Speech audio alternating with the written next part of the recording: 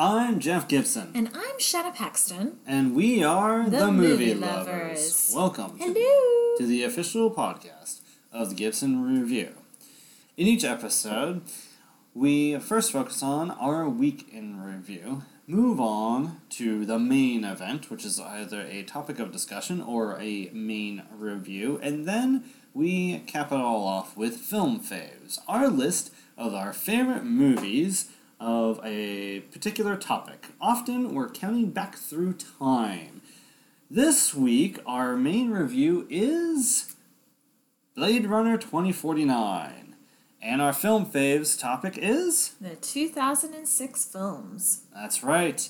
So, let's get right to it, shall we? First off, let's focus on the week in review. Yes. We didn't really have a lot of films that we watched by ourselves this week, did we? No, it's actually quite unusual week in that sense, but we did have, actually, for once, a few movies that we watched together. So let's go through our week in review, shall we? Yes. Why don't we start with The Big Sick, which is available to rent on Amazon. You're correct, yes. So this has been one of my most anticipated movies of the year. Certainly of the summer, and it took us quite a while to get around to it. I think it's been available to rent on Amazon for a couple weeks, if not a month. This is the romantic comedy starring Kumail Nanjiani and Zoe Kazan. Kumail Nanjiani plays essentially himself, a Pakistani comedian who's torn between the traditions of his Pakistani family and the lifestyle he wants to live as an American.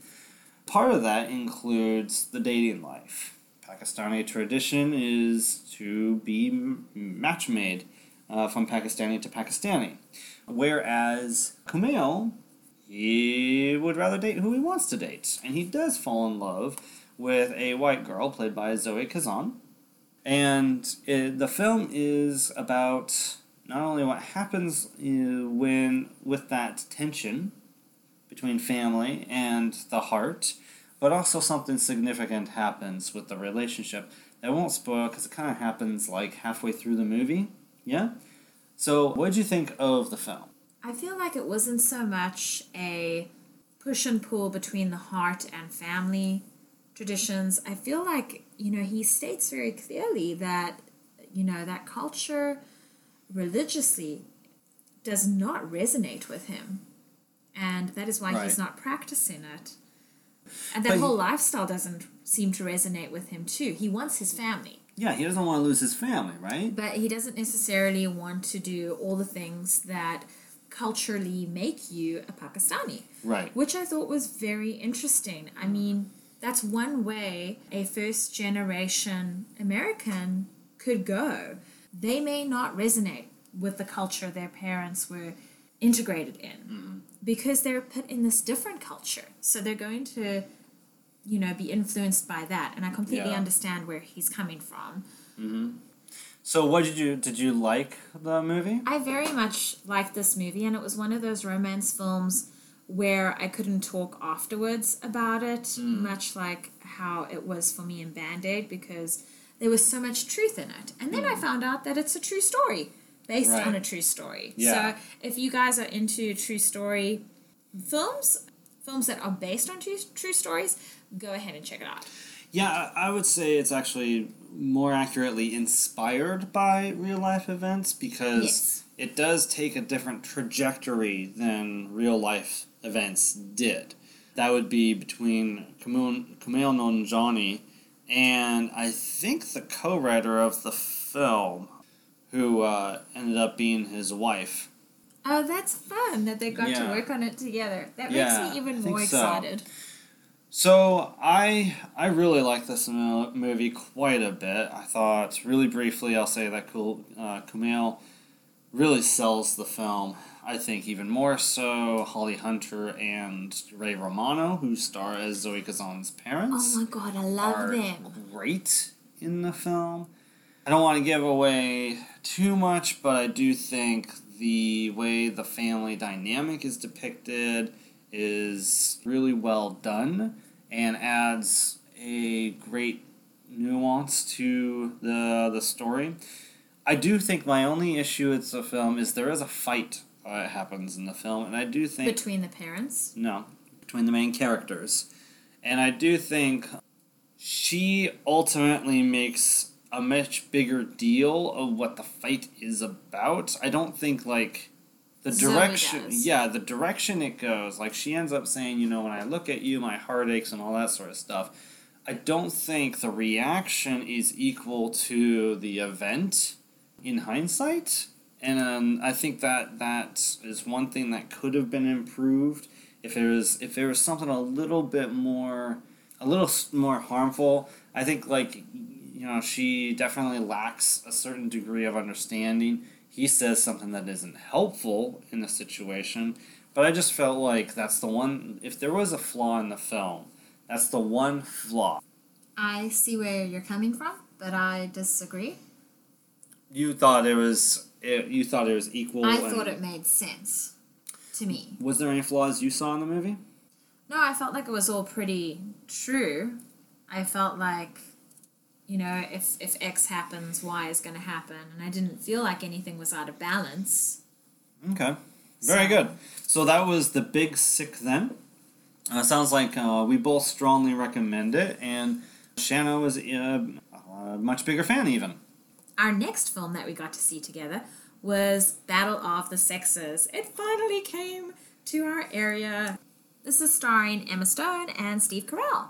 Emma Stone is Billie Jean King, the famous tennis player, and Steve Carell is Bobby Riggs. So, to back up a little bit, if you've listened to past episodes, you may recall this was a movie that not only were we looking forward to as per our fall movie preview, but we were hoping to review previously.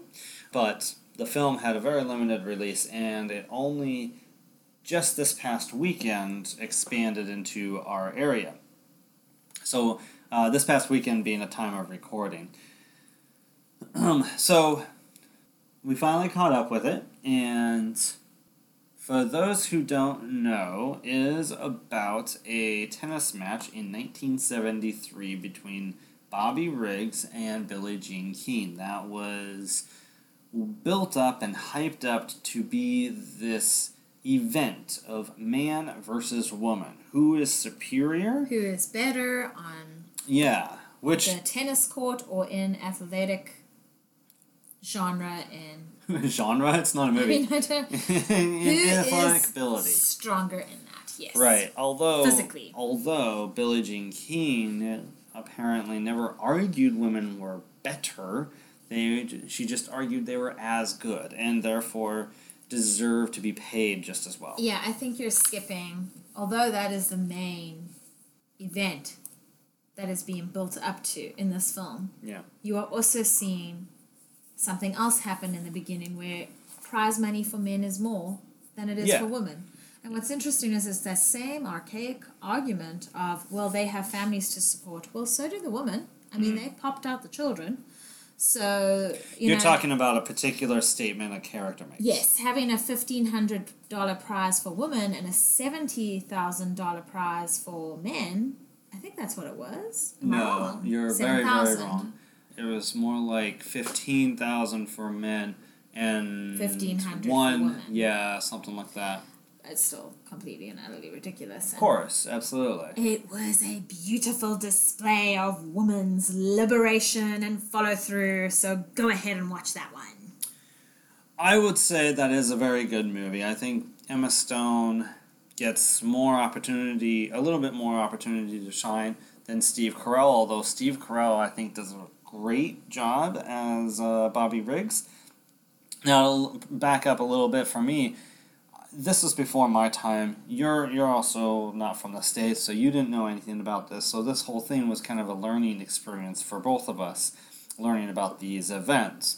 And as such, for me, I wish the film did give a little bit more context about what was going on in the country. It kind of acts like the events in this movie didn't happen 45 years ago. It acts like the events of this movie happened a few years ago in the sense that If it's about something that happened a few years ago, it would feel like it's necessary to give context, historical context. It would assume the audience knows about the events and what's going on.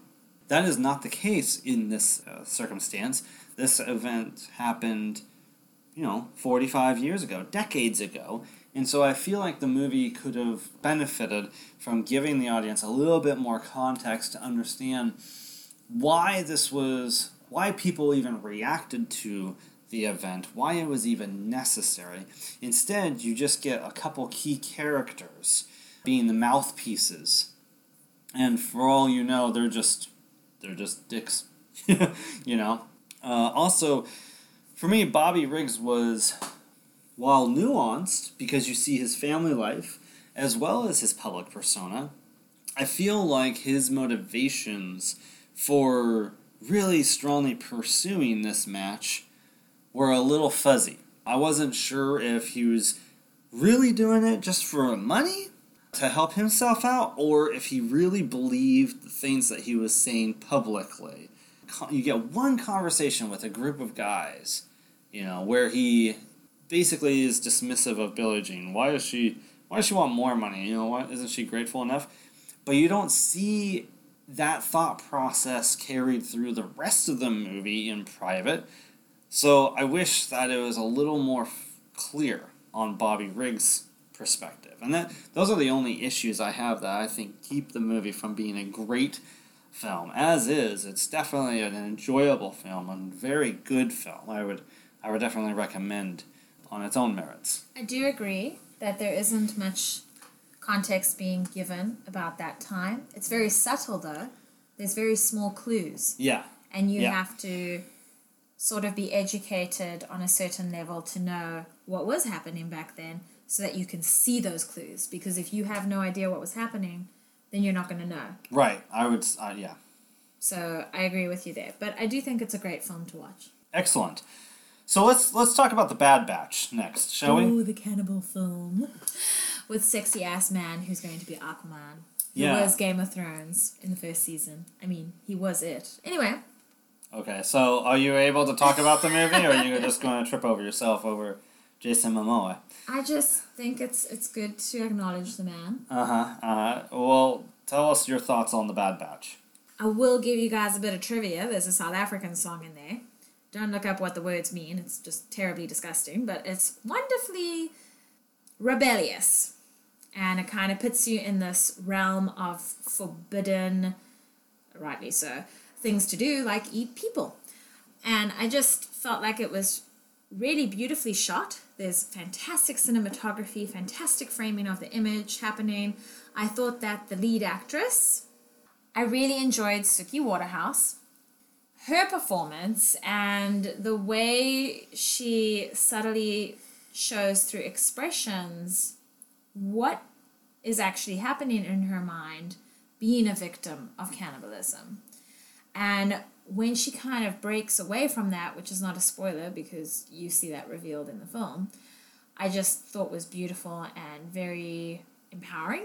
So to clarify one of the things that Shanna's saying, because we haven't even given the premise of the film, it starts out with a main character being introduced. She gets released from some sort of a prison. It's some sort of a dystopian future. She literally is able to walk out of the country where she's captured by cannibals who eat one of her arms and one of her legs. So that's how she's able to survive cannibalism. And she does escape. Well, and amongst all of this, nothing is spelt out for you except for the cannibalism. There's also something of occult nature happening. There's this desperateness in this world. Everybody seems to be high most of the time. So it's a very interesting, slow-moving film. So you recommend the movie? I recommend it. I think it really makes you think. Okay, so this is a movie where in the first 20 minutes, the main character has her arm and leg chopped off and is eaten. She has to escape cannibals, and one of which is Jason Momoa.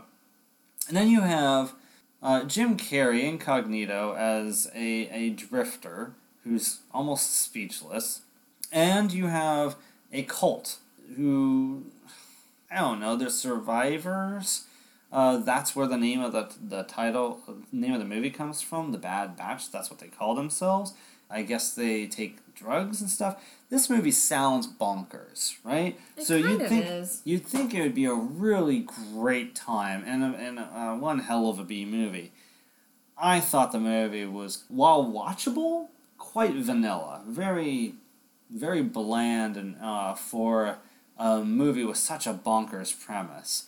And while I was looking forward to this movie, I think we listed it as one of our most anticipated movies of the summer. It took us a while to get to it, but I was fairly disappointed in it. It just kind of was. And I expected a lot more. I didn't enjoy it quite as much as you. But Keanu Reeves and Jim Carrey are unrecognizable practically in this movie. It's kind of fun to try to keep your eye out for them. Yeah, good luck finding them. Well, Jim Carrey, I didn't even know that was him. Yeah, I had to actually tell you 3/4 of the way. Yeah, when you said he was in there, I was like, but bloody where? Yeah. Where was he? Yeah. Anyway, do you have any other thoughts on The Bad Batch? Oh, no. Alright, let's quickly move on to Score. Oh my gosh, this was great. I forgot that we watched this. So again, this movie's called Score, the music documentary or something like that.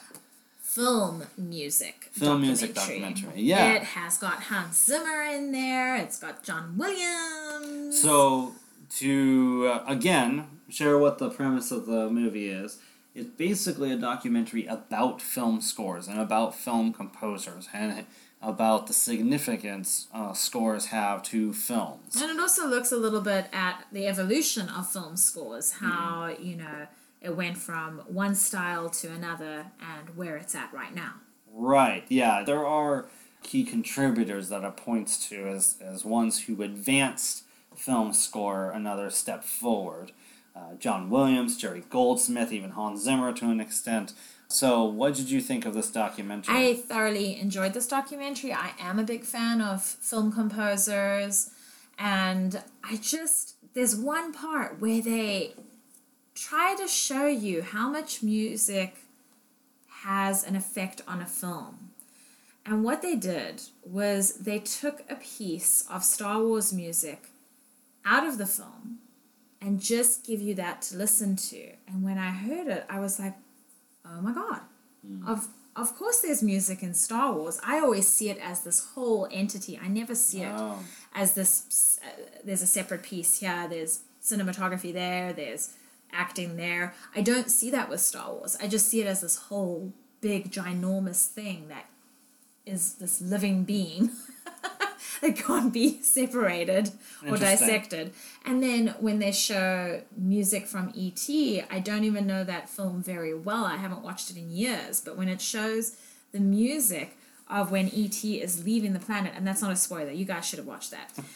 I looked at you, and then I looked at the documentary, and I just burst into tears. Yeah. Because that is how powerful music is. And I just felt like they really took apart what music is in film and were able to show us what it is. Mm-hmm. Yeah, they even look at the process for a little while in the film. I think it could have been a few minutes longer, but... I would have taken another hour. It's certainly not a documentary that tries to do anything creative or new with documentary medium.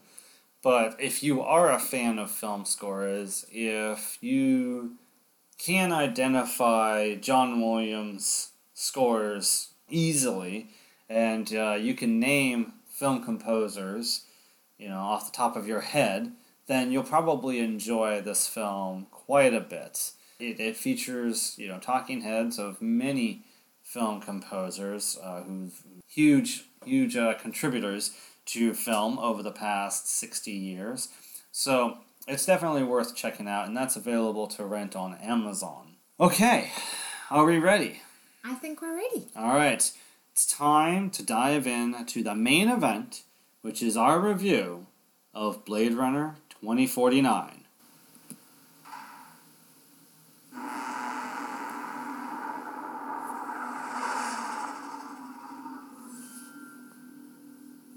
civilization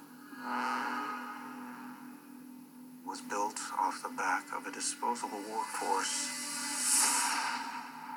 But I can only make so many.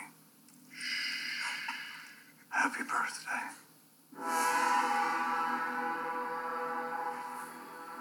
There is an order to things. That's what we do here. We keep order. The world is built on a wall that separates kind. Tell either side there's no wall. You bought a war.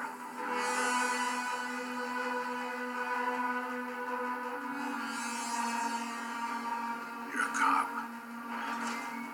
I did your job once. I was good at it.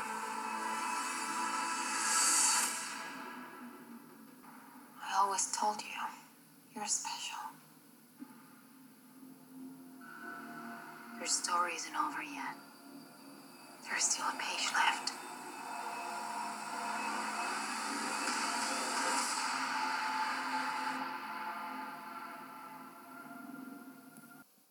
Wasn't that trailer awesome? That was from the trailer to Blade Runner 2049. Alright, so with our main reviews, what we like to do is we like to talk about the good, what we liked about a movie.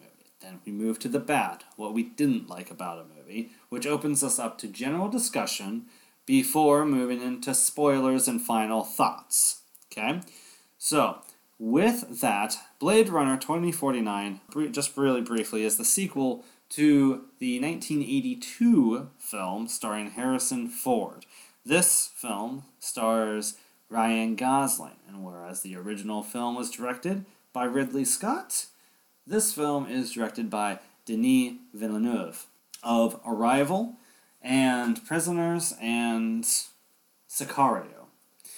Shanna. Oh, I'm very proud of that man. What did you like about Blade Runner 2049? There was a lot going on here cinematically. I was incredibly stimulated by the visuals. There were techniques in there that I never thought you could even do with lighting. And it was a beautiful contrast to the original. I mean, to the first Yeah, the original. Blade Runner. Yeah. Whereas everything is very, very dark in there. And I appreciate what they're doing. And in this 2049 one, the sequel, everything starts off very light. So it's this huge contrast to the original, which I really appreciated. I feel like if you're going to have a sequel that was so important to people who use light as their tool of expression, like you need to do something that's going to bring you back into that world, but also make you realize that it's different. It sounds like you're a big fan of Roger Deakins' work, who is the cinematographer of this film. Roger Deakins is actually practically a legend at this point as a cinematographer. For those of you who don't know, Roger has done work on such films as The Shawshank Redemption, No Country for Old Men, Skyfall, A Beautiful Mind. Sicario. Yes, he's done, I think, at least half of Denis Villeneuve's films. Surprisingly, he didn't do Arrival, though. He's done a lot of Coen Brothers films as well. So, Fargo as well. Yeah. So yeah, he does not disappoint in this film. I agree with you. The lighting is so phenomenal in this film. When they are in the pyramid structure, the light is moving to mimic natural sunlight, and I thought that was just a beautiful way of fulfilling a craving that would occur for humans or even replicants in a post-apocalyptic world where there is no sun. It becomes hypnotic and intoxicating. And all this light, all the rest of the light, that is the only place where natural light is being mimicked. And in the rest of the film, it's all this highly saturated and obnoxious, huge artificial light. And it really does work because that's the only source of light in that world. I thought Ryan Gosling's performance was amazing. The emotions he goes through out this film is just so well done. I love it when actors are in incredible pain, emotionally. And I thought there was a really fun scene in Vegas. It was their sort of Vegas equivalent, and it was very entertaining. What did you like about this film?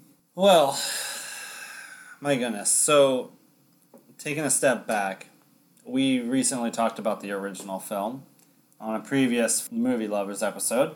And while we both appreciated Blade Runner for what it was and its influences on the next 20 years in sci-fi, we were both rather cool on it in terms of how much we loved the film, right? We appreciated it more than anything else. I think Blade Runner 2049 is even better than the original Blade Runner, and I think I can confidently say that without being blasphemous as a film lover. There's some details that I can't really talk about until spoilers. The trailers do a really good job of avoiding spoilers or avoiding details about the story. For the most part, I will say that right off the bat, though, whereas the original film was a little coy about whether or not the main character was a replicant, in this film, they make it very clear the main character is a replicant. There's a lot more that to the story that goes along with that, but Ryan Gosling ended up being a really great new main character. I'm totally with you on his performance.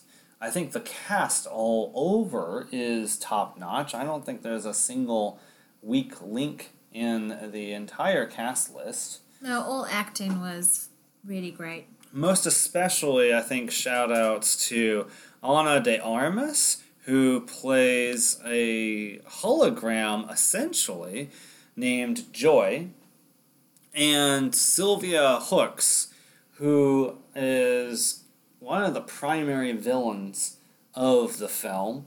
I'm looking at her IMDb profile right now, and she's not even recognizable. She does not look like her character at all, from what I can see. So I really like the cast. I'm with you on the cinematography. It's spectacular. The visuals in this film, just like the past film, are remarkable. However, it's got like... I couldn't help but think about movies like Arrival, other Denis Villeneuve films, Sicario. It has this sense to it. I don't know if austerity is the right word, but it is very, very, like, it feels like it's in the same family visually to these other movies that Denis Villeneuve have directed, and they're always remarkable visually. Like, you get just incredible shots in these films, and this film is definitely no exception to that. There's a sort of, if you know what to look for, you can see an old school way of teaching with compositions and the framing, the dynamic film shots that go from background to foreground, etc. There is even a shot that is in the beginning of the film that is repeated near the end of the film to kind of tie everything in. So there's all this sort of symbolic messaging happening through the cinematography, and you just don't see that very often or often enough. Yeah, it's pretty great. And then on top of that, so the performances are great, the visuals, the cinematography, the visual effects, the cinematography, but also the score. I could swear the score was by Johan Johansson. It has a very similar style to that of Sicario's score and that of Arrival's score. And it turns out I was dead wrong. It's actually co-composed by Hans Zimmer. And it is a fantastic score. I think it does play a little bit on the themes of the original film, but it has a spareness to it, but is also somewhat haunting. I was really taken by the score in this film as well. Yeah, it doesn't take you out of the film. No. It keeps you there. So, in terms of what was good about the film, I hate to labor a few points, but one of them I have to labor is the visual effects. Remarkable visual effects. I mean, there are scenes where I am wondering how did they do that? You know, not being, you know, someone who's in the know on photography or computer effects, like you might be, Shanna. Especially, there is a scene, I don't even know if I can describe it, but there is a scene where one character is layered over another character, let's say, and the two characters are interacting with a third character, and you could see, like, they are being very careful to be intimate without touching each other, and it's just, I don't know, it was just jaw-dropping, honestly. I was really impressed. I cannot wait for this to come out on DVD, and they better have a ton of special features, because if they don't, I'm going to like riot. Yeah, and so Ana de Armas is actually one of the standouts for me, for sure, in the film. And she plays a character named Joy, who is, let's say, Ryan Gosling's one friend. Not only do I feel like she gives a really interesting performance. This is an actress I haven't previously seen before. She was in the film Knock Knock with Keanu Reeves, Hands of Stone, and War Dogs, apparently, with Jonah Hill. I haven't seen those films, but I really, really liked her in this film. And also, Mackenzie Davis. She plays a character named Mariette, who ends up being more than she appears. You're rolling your eyes at me. I'm keeping my mouth shut till we get to spoilers. Yeah, it's hard, but I just wanted to give, like, the shout-outs. The women in this film are spectacular. They are really fascinating characters, some stronger than others, but I don't think you could really I don't think there's, like, much that you could give a sideways glance to, like maybe in the past, in the original film. Anyway, I feel like I'm rambling a little bit, but I think this is a spectacular film, and I very comfortably place this right now as the best film of the year. What was the bad about the movie? What did you not like? Here we go. So, well, to be sticking with being vague, you say that these women in this film are fascinating, and I don't think that they were written in a way that gives them a lot of strength. I feel that their strength is coming from certain situations. I do not feel like these women had big enough roles in this film. Are you kidding? Really? I will talk about this later, sir. But I feel like they only scratched the surface with these female characters. All four of them? Yeah. Wow. They could have been so much more. And Wow. I'll talk about that later. And that's probably about the only thing that I did not like about this film. Really? Which I'll get into in spoilers. I don't want to spoil anything for anyone. Wow, I'm really, really surprised to hear that. I'm going to be curious to hear more of your thoughts on that. Was there any issues I had with the film? Well, not really. I thought it's one of those movies where I thought while watching it, I had an issue with it. But then as the plot unfolds, it completely undoes that issue that I had with it. And it makes me the fool. It proves me wrong about something. So I think the script is really well written and actually more fascinating. I think that it's more fascinating than the original film's script and story. I'm trying to talk about what I didn't like about the movie. I'm not doing a very good job because I honestly have a hard time finding anything that is lacking. You know, did I get emotionally caught up and want to cry or anything? Did I have emotional responses to the film more than the previous film? I don't know. I've been wrestling with that question and thinking about, like, what is it that this film has that the other film lacked for me? I'm really not sure what that is. Maybe I did connect more with these characters. I don't know. I think this film was more emotional. The previous film was not. You do think it's more emotional? Yeah. I mean, when you do see emotion in the replicants in the previous film, it's kind of like tantrumy and rebellious teenage, and I mean, if you really break it down to its simplest form, that's all it is. It isn't a fight for being seen as human. It isn't a fight for equality. It's just a sort of surface, hey, you're not treating us as equals. I don't know if I would agree with that necessarily, but I would agree if you're saying that we connect more with these characters than the previous set of characters. Especially Ryan Gosling's character. I feel like he brings something more to the film, oddly enough, than Harrison Ford did in the original as Deckard. And maybe that's blasphemous to say, but I don't necessarily think that Harrison Ford... I feel like he was being distant. There's an emotional distance, or lack thereof, in the original film that you don't necessarily get with Ryan's performance.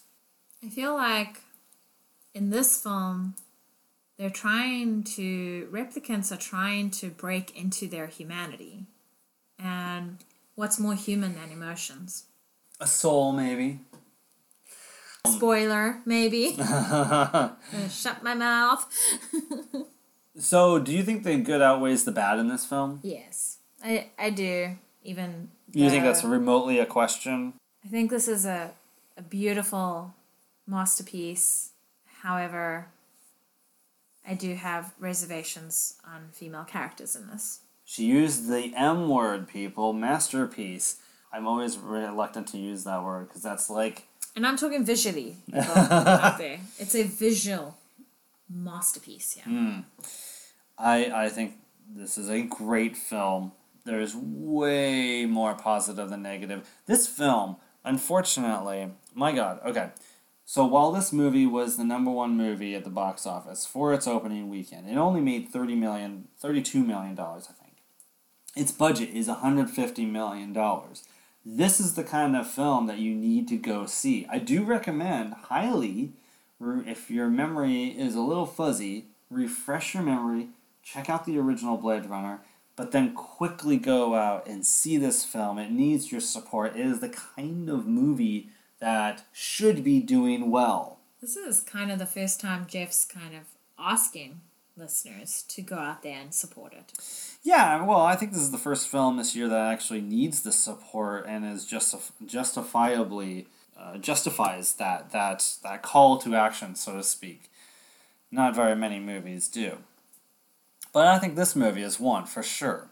Shall we move into spoilers, or do you have more thoughts to share? I would love to move into spoilers because obviously that's what I need to do. You're chomping at the bit. That's where I need to go. Okay.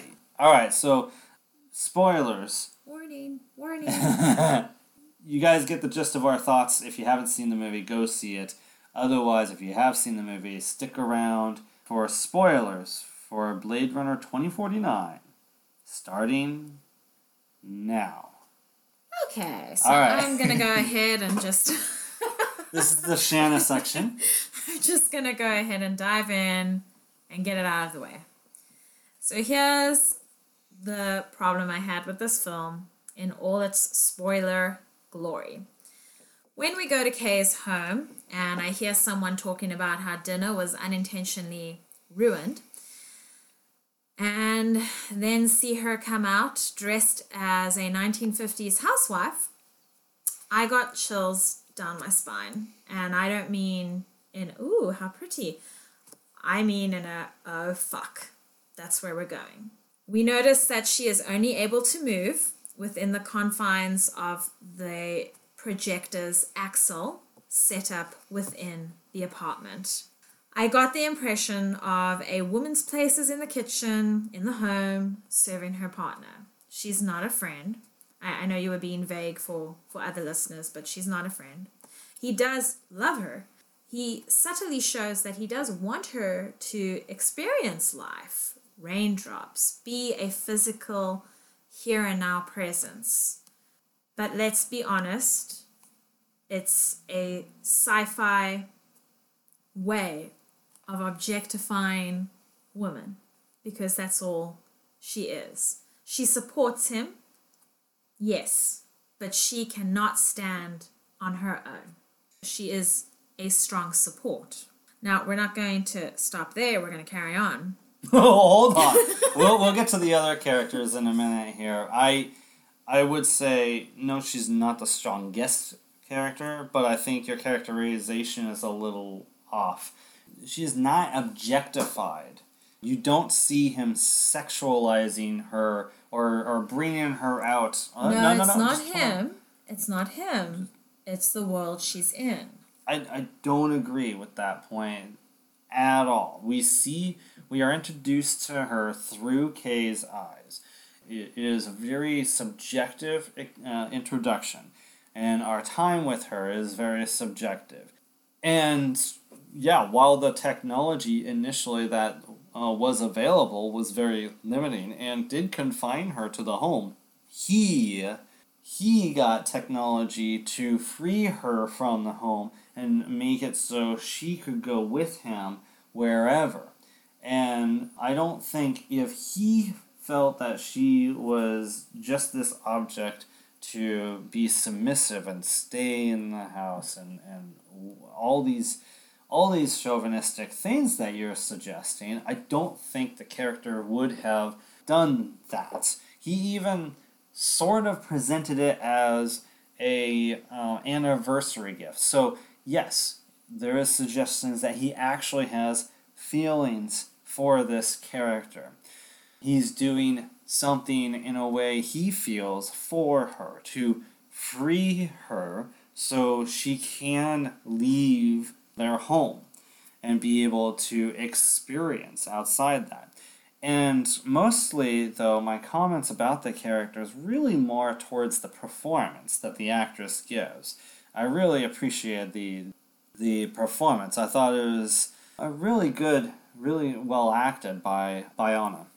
And I am not disagreeing with your comment on performance. I agree that every actor and actress in this film does a fantastic performance. However, the way all these women are written, which I will get to because I'm going one by one, could have been better. We could have had a main lead female. We could have had a strongly written, more than one-dimensional female character. All of them could have been more than one dimension. Do we have to, though? What do you mean, do we have to? Just yeah, that's the angry feminist coming out. Here she comes. You're saying that a female character cannot be just a supporting character. Why can't the characters just be supporting characters? Why do they have to essentially be lead multi-dimensional characters? Why do all the female characters in this film have to be supporting? None of them are main. None of them are standalone. So? You could argue that only one character is the main character in the whole film. Sure, but we have other men in this film. Yeah. That seem to be more than one dimension. I would say only one character, maybe. You would say only Ryan Gosling is the one that is more than a dimension? Well, especially him. He's the main character. But maybe you can make an argument that that's also true of Deckard, but no one else. I am upset, personally, because although this is a fantastic visual masterpiece, there aren't fantastic female characters. I disagree. Wonderful performances. I think Robin Wright as the lieutenant is a very strong character. I mean, she's a character in charge. She is Kay's superior. She's very commanding. She refuses to show weakness, even when she is being forced to be weak. We're in spoilers, so there's a scene where she gets killed. And before she's killed, she is tortured, in a way. And she refuses to show weakness while she's being tortured. You also notice in this film that many of these females are pitted against each other. So although Robin Wright, yes, she has... Two. Which two are you thinking? Robin Wright and Love? Yeah. There is also Joy and Mariette that are pitted against each other. And I don't mean They're like... not pitted against each other. Okay, What are you maybe talking that's not the right description, but they do break... The one does break the other one down. about? I'm not remembering what you're talking about. So when... I don't want to jump around too much. I have a structure in place. I'll come back to this. Okay. Okay. Robin Wright, although strong in her leadership, and although she is not one I would want to mess with, that's great to see. Mm-hmm. It is a little stereotypical because she comes off as a bitch. I'm just a little tired of seeing that. I had no problems with that character whatsoever. Okay, that's great. Now, let's move to Love. She's also referred to as Angel, and it's like she's the daughter of a psycho criminal dad gone wrong. And daddy was a killer, and daughter had to adapt to daddy's ways and means, because if she didn't, she would be under the chopping block herself, which is the case. He disposes of that one woman that I think was she was perfect. created to be the way she is. Okay, but wouldn't it have been better if her character perhaps wanted to protect the child? You know, something else came into being. No, I don't think that would have been better. That's the opposite of what her mission is. I'm just so sick of seeing, like, she got noticed because she was this wonderful villain. And women so often are these wonderful villains, and it just irritates me. So personally, I had a problem with it. Well, the reverse would be true, though. If women weren't villains, you'd be upset about why can't we see women be villains? No, because we have Ursula, we have Cruella de Vil, we So have the evil stepmother in every freaking storytelling ever told. I had a problem with Mariette and Joy. When they combine their bodies, Joy asks Mariette, hush, I need to think. And later on, when, Mariette is departing from the home, she tells Joy, I heard what was in there, your mind. There's not much going on in there. And it was just such a teardown, and I just felt like it was completely unnecessary. Our last female character is the leader of the replicants who have become conscious. Who's She was a minor character. Amazing. Why didn't we see more of her? Just a minute more, would have been great. Yeah, what she had on the screen was awesome. That was all she got. What purpose would she serve? I don't know. I don't have an argument back for you. Okay. But now that I've spoken about all these women's characters, performances were amazing. These women were these women, But it really was just the scratching of the surface, it felt for me. There wasn't anyone deeper than that. And then we have our one that's protected, the daughter of, two replicants. Oh, yeah. And although she is authentic and grounded and finds beauty in everything, which is, sort of another female archetype, she's this creator, she's trapped. She's in a freaking bubble. She cannot experience her life, so she creates her own experiences. And that's great to overcome that challenge, but we put the main freaking woman, the champion, the evidence of humanity and replicants, and we put her in a fucking box, in a bubble. I don't know. I think that is a character with a disability, and I think she is doing something beautiful with her disability, and I think something positive to see in that character. Give me a third Blade Runner with strong females that take over the film, and I will put all of that to bed. Okay. I will let go of that all actually of that. raises a question. Do you think a third film would be necessary? I would love a third film. Do you think it would be necessary?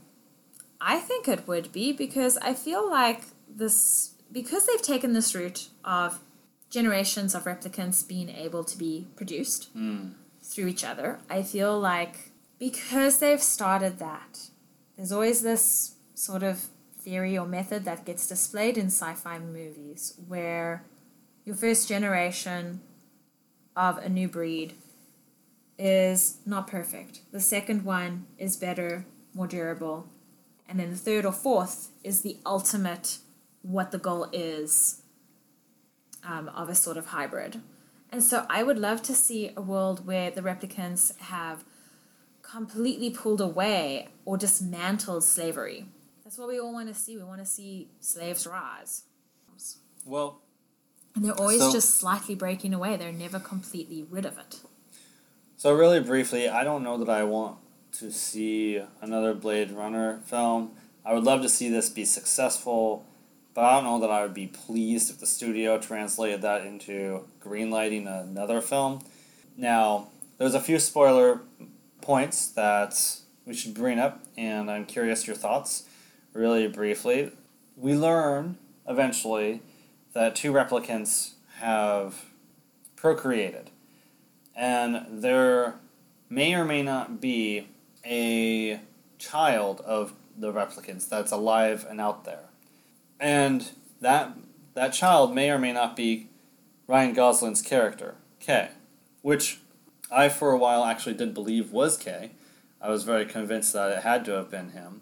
And that's where I started to think the movie was, like, the character was a little behind the audience, and that was going to be my one flaw. But we learn it's not Kay, don't we? That it's actually a girl. And She's trapped in a bubble. there's like a girl and a boy, right? Or something like that. They make a clone. Their or- investigation in trying to hide any trace of this child is that there is a girl and a boy, and that the girl died, which we know she did not. Right. But they weren't both born from the replicant, right? Only one was. Yes. Yeah, and the other had her memories implanted. One of her memories. Yes. Right. Did you have any thoughts about that? I thought it was great. I loved seeing Ryan Gosling fall apart during his competency test as a replicant. Oh yeah, that's a weird test. Oh my god, that was so obnoxious. I wanted to die. I didn't quite understand how that even worked. They're looking for any emotional cues, and you can see it if you're paying attention to his body language in the first test he goes through where he's totally normal in a replicant sense. And then you see the second one, and his throat is just killing him because he's just emotionally torn apart after, realizing that memory is true. I thought of I remembered a flaw. One issue, anyway, I had. Jared Leto's character. He's positioned as this evil guy, and he kind of disappears. And his character kind of goes nowhere. It really is Love that is the primary villain, even though Love is the subordinate of Jared Leto. Well, she's kind of the one in charge, and why do something yourself if you're creating slaves? And Yes, they can do it for you. Like, he doesn't go anywhere with that character, you know? I don't think he's meant to. Yeah, I don't know. It's not the character that's the main villain. He's not even the villain. It's a system that's in place. No, That's he's the villain. definitely a villain. Well, I mean, okay, yeah, in like a surface level, yeah. But the biggest problem, the biggest challenge that these replicants are facing is the system they're against. That's the problem. That's the villain. It's the system, man. Okay, come on. I'm not that... Well, maybe I'm a little like that. Another quick plot point that's worth discussing is we learn that Deckard and Rachel were actually the replicants that made it and gave birth. Apparently, after the first movie, there's this entire scheme that was concocted where Deckard would never even see his child for the purposes of saving the child's life. And he would go into hiding in what appears to be a post-apocalyptic Las Vegas with some amazing statue structures. Wow, that was something. Yeah. I want to have a photo shoot like that. Yeah, That looked like fun. You mean with the statues walking around Just them? the or what? coloring, Yeah. and that's the part of the film where everything is silent Yeah. until you hear the bees. And I want to know the significance of the bees. I bees, haven't yeah. researched that yet. Oh, the bees. But what a beautiful, I guess it's like this sort of nature sound. It's the only nature sound that you really hear. That's a good point. Yeah. There's these little, what do you call those? Little boxes that are full of bees and honey or whatever. Yeah, there's a bunch of those things. I will say that my favorite line in this entire film was said by the conscious replicant leader. I don't know her name. Frasier. I say it like I'm saying Frasier. I don't think that's how you say it. Frasier? It looks a little German, so it's probably Fraser. There you go. Something like that. I hope I'm not butchering it. Played by Helm Abbas. She was great. She reminded me actually of that one woman in the latest season of Walking Dead that you would never want to mess with. I don't know, maybe that is her. I don't know.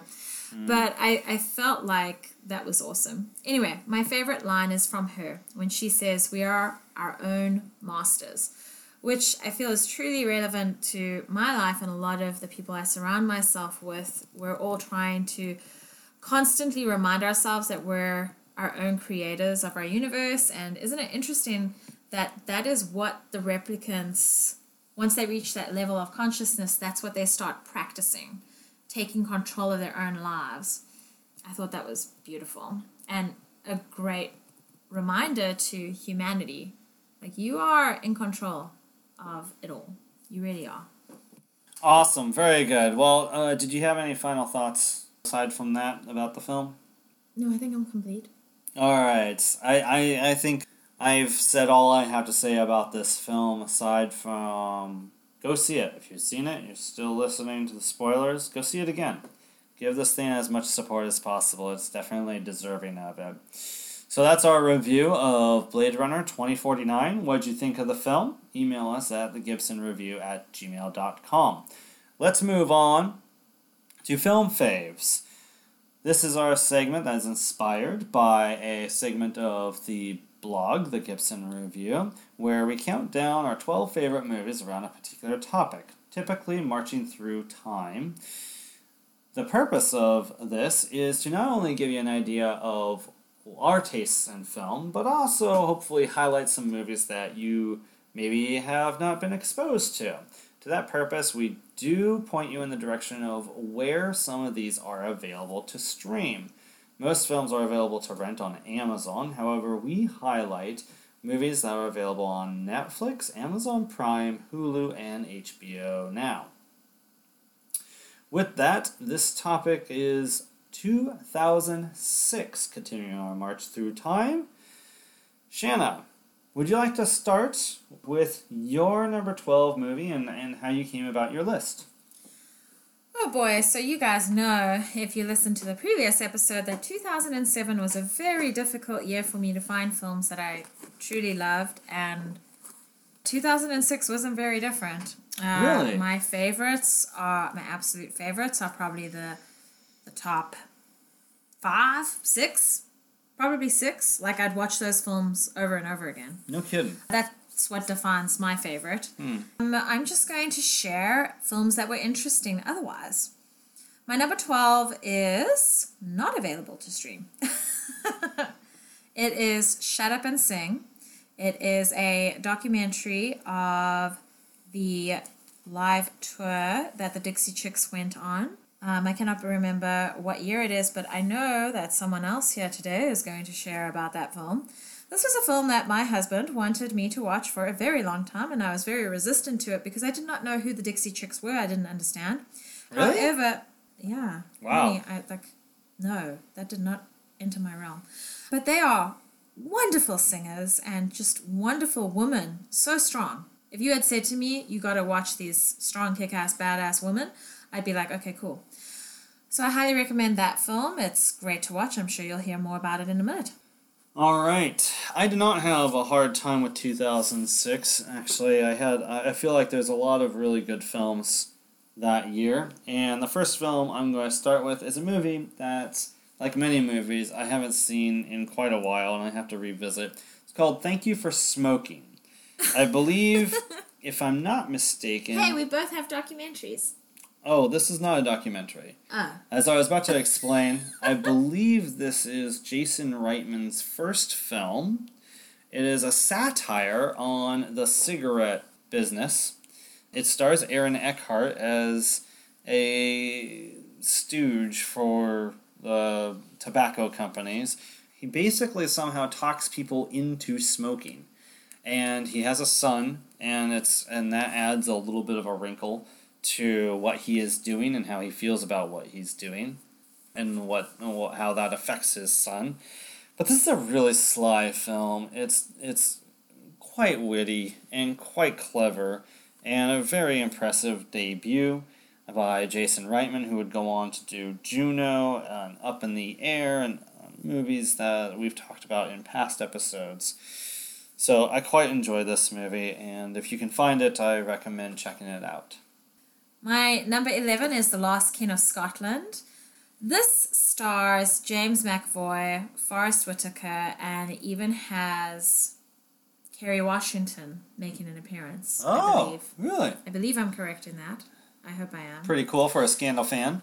Yes, this is so great. I love that woman so much. If I had to meet her one day, I think I'd just die. So, I really enjoyed how Forrest Whitaker portrayed this character, Idi Amin, and James McAvoy was Nicholas Garrigan, a young Scottish doctor who travels to Uganda to be the physician of President Idi Amin. And, you know, this was the same year Blood Diamond came out. Mm-hmm. And I felt like if you compare the two, I preferred this one. I know that this film's quite violent, but it felt more realistic for that sort of tumultuous time in that country within the African continent. Yeah, that's a really good movie. I'm glad you caught up with it. My number 11 is V for Vendetta, which is available on Netflix. Remember the 5th of November. Which is like totally a thing in South Africa because of Guy Fawkes. No kidding. Yeah. We Americans had no clue. Well, you guys have the 4th of July, we have the 5th of November. Yeah, we had no clue what Guy Fawkes was until this movie came out. And even then, I'm pretty sure several people think it was made up for the movie. That's so sad. Yeah. I think this is one of the few good adaptations of an Alan Moore property. I think it is more of an action film than the source novel was, but I still really enjoy it. It's worth checking out. My number 10 is Over the Hedge, and this is a fun animation with a group of animals that have just come out of hibernation, and they have found that they are actually living in a smaller part of nature that's within a suburban development, which is very hard for a South African to fathom. Like, I think it was just an over-exaggeration, but then you come to America and you actually see it for real life, and it is kind of realistic. This is incredibly funny and very cute, and I just love it when the squirrel gets to have coffee or something crazy and everything kind of slows down, and he's the star of the film. Totally worth watching, totally appropriate for little kids. Very cool, very cool. By the way, that squirrel, that was Steve Carell. You know, sometimes he gets it right, and sometimes he rubs me up the wrong way. My number 10 is Borat. Really? And we can't talk about 2006 without talking about Borat. About that bathing suit? I don't specifically think about the bathing suit myself, but I do think that this is a hilarious and brilliant film. It may be... Yeah, I think it is the funniest film of that year, even though it's my 10th favorite. It's not a movie that I come back to very often, but the conception of the film was absolutely brilliant, and what he got away with, and how he was able to expose so much about our country was fantastic, and in a time when it was so necessary. Although, good golly, Miss Molly, imagine if Borat had come out these days. Oh man, what he would reveal about us would be quite unsettling, I'm sure.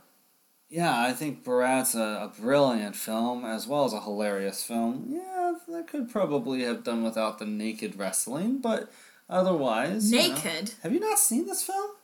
I saw that bathing suit and I was like, that film is not for me. Oh my gosh, you have underestimated this film by so much. We need to check this out. And I recommend you check it out as well if you can find it. My number 9 is Children of Men. This is a apocalyptic film starring Julianne Moore, Michael Caine, Owen Wilson, Clive Owen, excuse me. That's a completely different movie. That's so bad. That would just be so different. Someone needs to do a skit on that. It's just, you feel this incredible hopelessness in this film. There has been infertility for 2 decades, so it really does feel like the end of humanity is coming.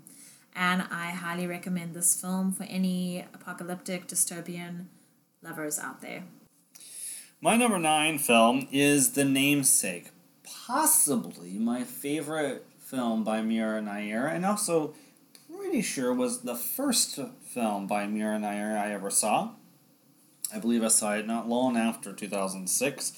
This stars an Indian American who is definitely growing up and moving away from his family's heritage and, you know, what his how his parents' culture is, and thereby also failing to understand and recognize the sacrifices his parents have made for him and his sister to have the lives that they have. This is a beautiful film. It is just so touching and sometimes heartbreaking, and Zach Penn, who previously was known for Harold and Kumar Go to White Castle, really impresses in this film. He really steps it up here. I think this is a great underseen film, and you should definitely hunt it down. It is worthwhile. My number 8 is The Queen, and it is available for streaming on Netflix. And I have recently spoken about this film, but I will let you know, for those who didn't hear that episode, it stars Helen Mirren, which she's just a wonderful woman of our time. She did a great Super Bowl commercial last year. Okay. Great. I'm just going to mention that because I'm a big fan. If you were ever wondering what it was like for her, the Queen of England, when Princess Diana died, that's when this film is set. You should go and check it out and gain an understanding through that film. That was a recent discovery of yours, wasn't it? You know, I had wanted to watch it for a very long time, and I finally got to it a couple months ago. Very good. I'm glad you did, and I'm glad that it ended up on this list for you. My number 8 is Crank. Wait, Crank? Yes. I did miss a film. That was a great film. How unique. Yes. Starring Jason Statham He's so great. as a guy who's got to keep his heart going by Adrenaline. through adrenaline. So he has to make sure no matter what he's doing, he's So keeping his ridiculous. heart pumping like crazy. This is a batshit movie that is so fun and awesome and hilarious. The second film, High Voltage, does go a little bit too far with it. It's not as good. But this is just a blast. I mean, this is literally, he's a video game character, right? Literally a video game character. Maybe, up until recently, the best video game movie, even though it's not based on a video game. I mean, it's a first-person film, right? Down to, like, doesn't he fall from a helicopter or something ridiculous? It's something incredibly stupid, and he would have ended up dead. Right, and actually even the second movie picks up immediately after the first film, as though he gained a new life or something. Anyway, this is the first Jason Statham film I really liked. This would be years before he would join the Fast and Furious franchise. Man, this film is a blast. If you can find it, you will enjoy yourself, for sure. I think I sat through that entire film with my jaw open. And Amy Smart's in it, and, you know, she's got a really shitty career, but I Shame. think, like, this movie, like, she's a highlight in it, and it's a highlight in her career for reals. If you can find Crank, just kick back and enjoy yourself. My number 7 is The Namesake. It is unfortunately not available to stream, but great if you can find it. I feel like because they're showing a depiction of a family who's left their homeland to come to America for a particular life for the future of their family and children to come. And it shows what happens when you have children in a different country. There is going to be some heritage disrespect unintentionally, like what we were saying earlier about the Big Sick. That's kind of what happens with the first generation or second generation.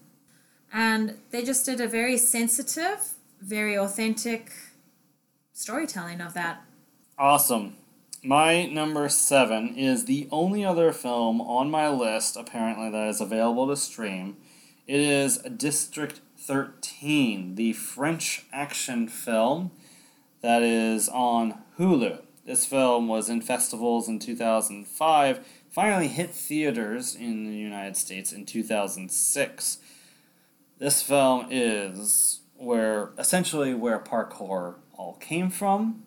If you haven't seen this film, your jaw will drop at the practical stunts that are accomplished in this film. The two leads are just incredible. What they do in this film is so cool. I mean, this movie is not necessarily one you go to for characters or a really rich plot line. You're going for the stunts and the action, and it definitely has that in spades.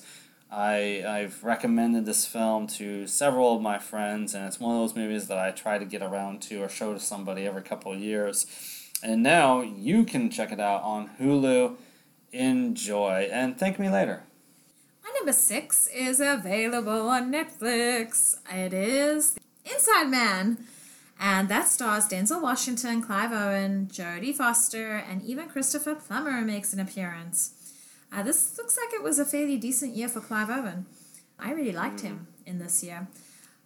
This is a film about a detective, a bank robber, and a broker all coming together in a very interesting way. I loved how this film was shot. It was very smart and quite enjoyable. There's very funny moments, even though there's like this hostage situation happening in a bank. I highly recommend it. Go check it out on Netflix. So my number 6 is my only animation pick on the list. This is a year of Cars. And I think Monster House maybe. It's not a great year for animation. But one film stood out above all others that I quite enjoyed and I thought was hilarious. And that is Over the Hedge, based on a comic strip. Really? Yeah, absolutely. So it stars Bruce Willis as a raccoon, and who doesn't love hearing Bruce Willis? Who plays the turtle in the movie? Also, I don't know, someone grounded. Someone grounded. Has a very grounding voice. Whereas, I don't know, maybe it's just conditioning, but I always think that Bruce Willis has Gary this Shandling. hardcore... Ah, yes. Oh, the poor departed Gary Shandling plays the turtle who's trying to talk down the raccoon all the time. The raccoon is always scheming and trying to figure out how to improve their situation. This film, it's been a while since I've seen it, but I think it's a blast. I think it's hilarious. Yeah, Hammy, the squirrel, is a highlight for sure, a scene stealer. But what a cast. You have Wanda Sykes, William Shatner, Nick Nolte, Thomas Hayden Church, Allison Janney, Eugene Levy, Catherine O'Hara.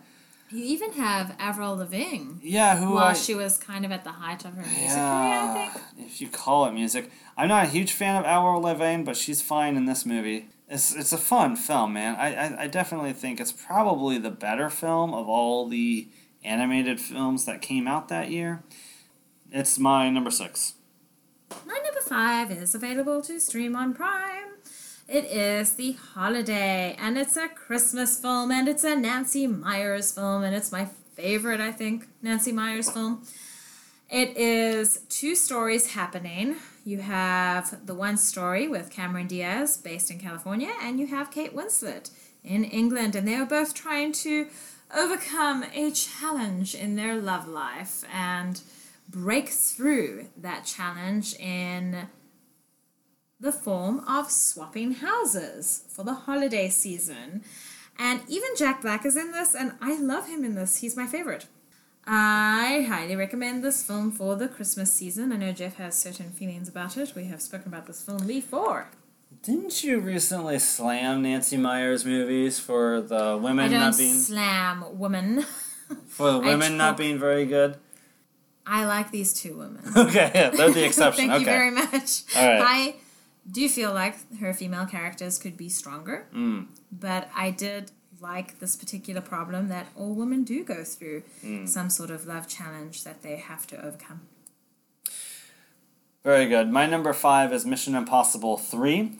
J.J. Abrams put life back into this franchise, and it has stayed alive quite strongly since.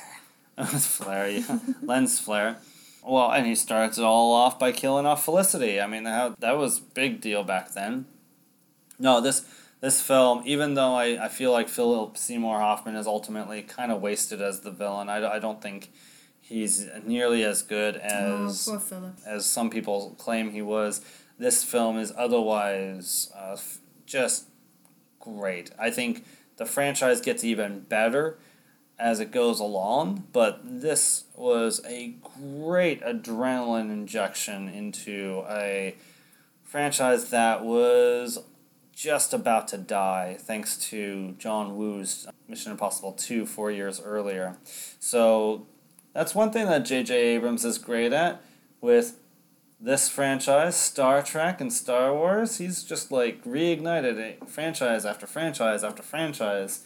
And this is He's a good igniter. Yeah, this is the first example of him doing that. My number 4 is V for Vendetta.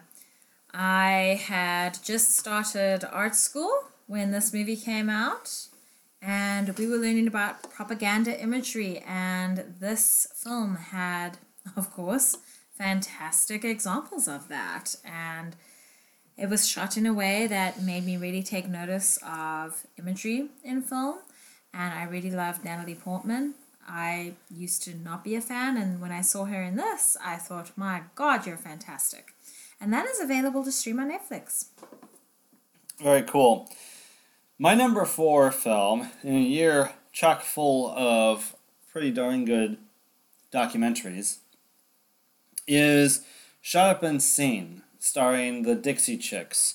Now, for those who don't remember, way back in 2003, when George W. Bush was sending us off to war to look for weapons of mass destruction that he swore Iraq was harboring to support Al-Qaeda and those responsible for 9/11, Dixie Chicks were, Natalie Maines and the Dixie Chicks were one of many people who kind of saw through that bullshit and said publicly they're embarrassed that the president is from Texas. Well, that little remark cost them essentially their entire relationship to country music that still hasn't really repaired.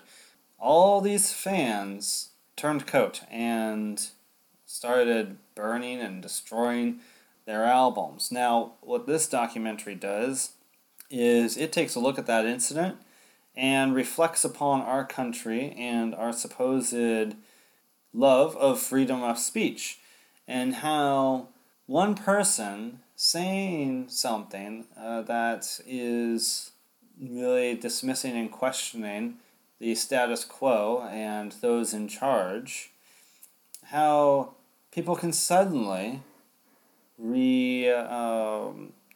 fail to support one person's freedom of speech. And I think that's something that is quite relevant today. We're seeing it quite a bit with the African American community and those who are in a position to be able to say something in front and center stage of the American public. We are failing to support those people for speaking out and failing to listen to those people who are speaking out. And I think this documentary is very timely and very relevant today and worth checking out if you can find it. It is a great documentary about protecting the freedom of speech and how one group of people were victimized and threatened for exercising their freedom of speech. That is Dixie Chicks' Shut Up and Sing. My number 3 for the year of 2006 is The Secret, and it's available on Netflix to stream. And Was that a theatrically released movie? What do you mean? Like all these other movies, was that released in the theater? I don't believe so. I think it was kind of naturally. Go and do some research and find out. Cheater, cheater, pumpkin eater. It says it's a 2006 film. Go ahead. This film is all about staying on track. As you should do. It's a sort of new thought. They call it new thought. It's all about the law of attraction. If you were ever curious about what the law of attraction is, it simply means, even though it's a complex thing. It's a secret. Shh. And the reason it's a favorite is because it demonstrates the law of attraction, gratitude, and receiving and controlling the life that you wish to create via positive thought as opposed to negative, and how you can navigate that way of living. And it's totally changed my life. I feel like I have more control of who I am by choosing how to feel rather than just feeling it and running away like a freak train. That's also called choice theory.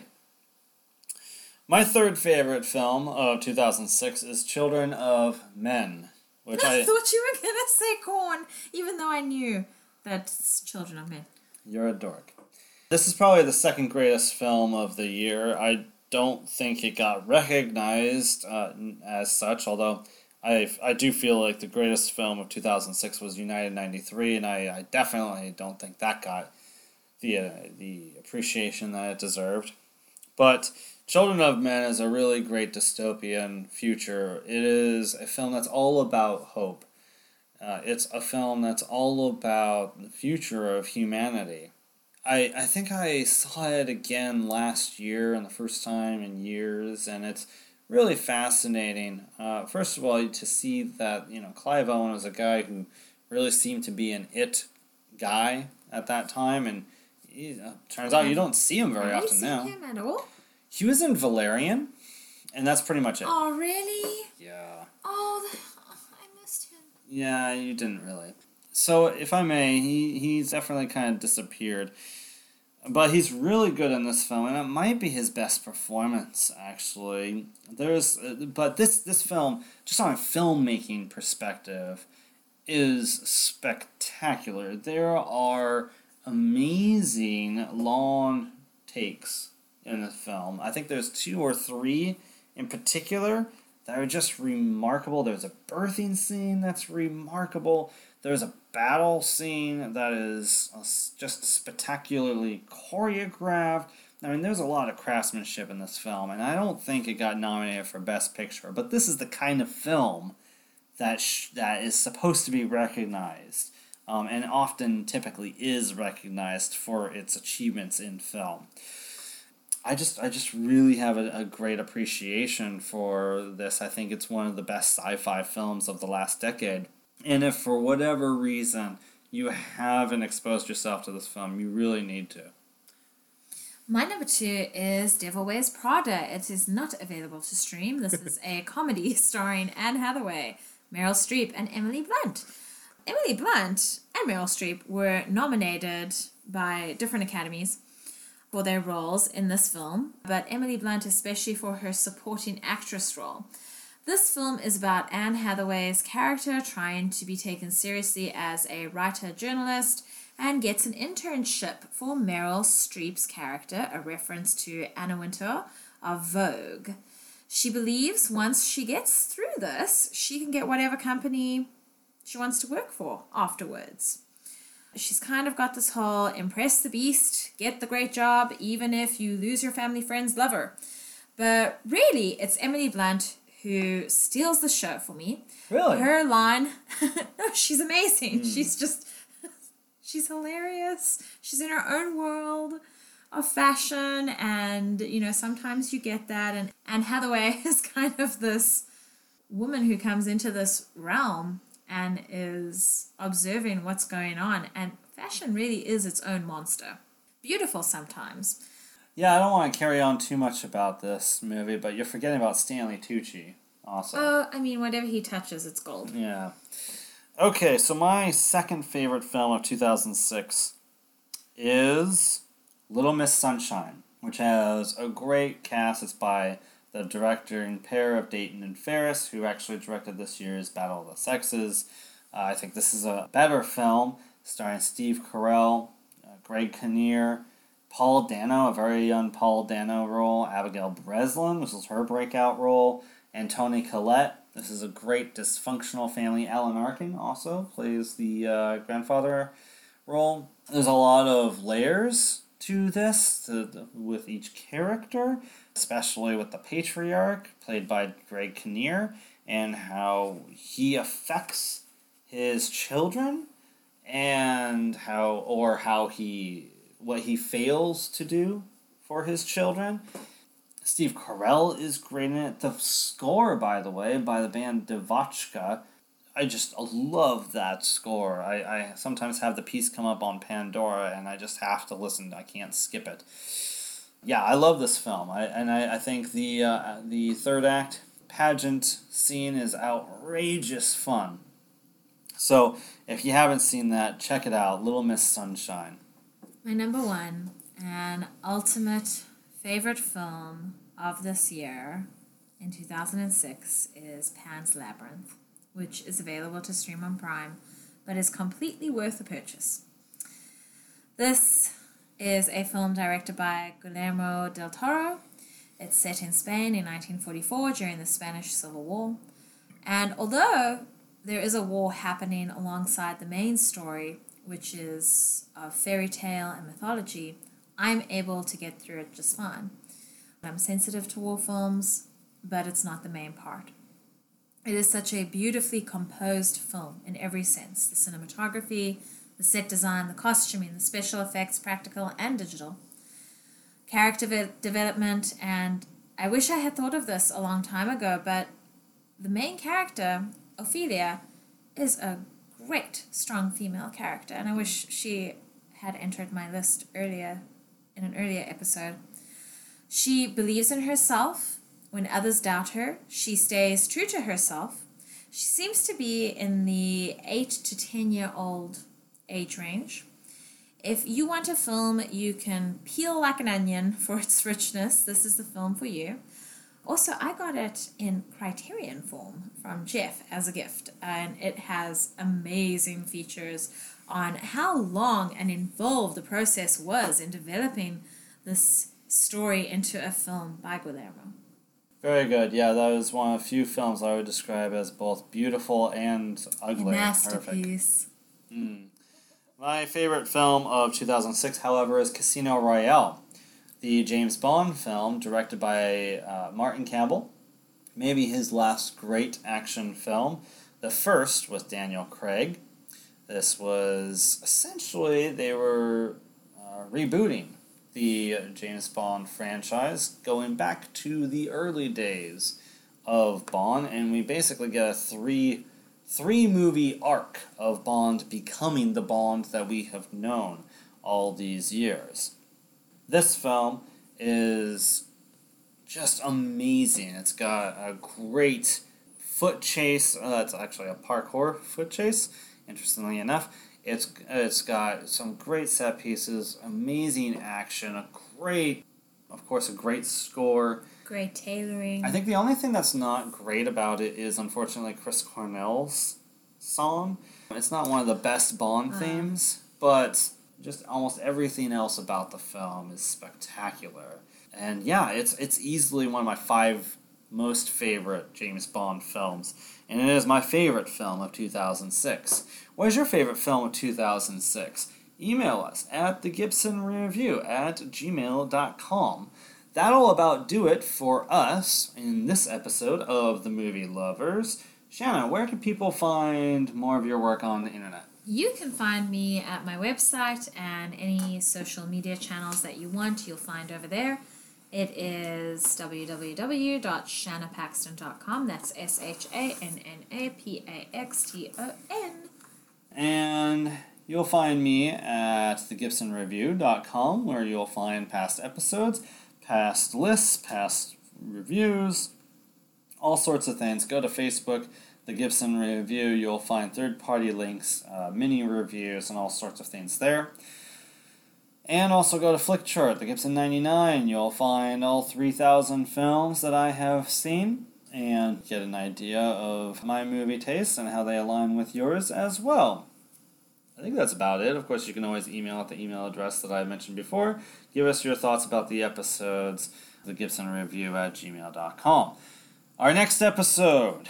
We do not know yet what our next episode will be, but it looks like it will be hitting iTunes on Halloween. So I'm not sure if we'll be doing a Halloween episode. Let's review Hocus Pocus. Yeah, no, I do not think I could handle that.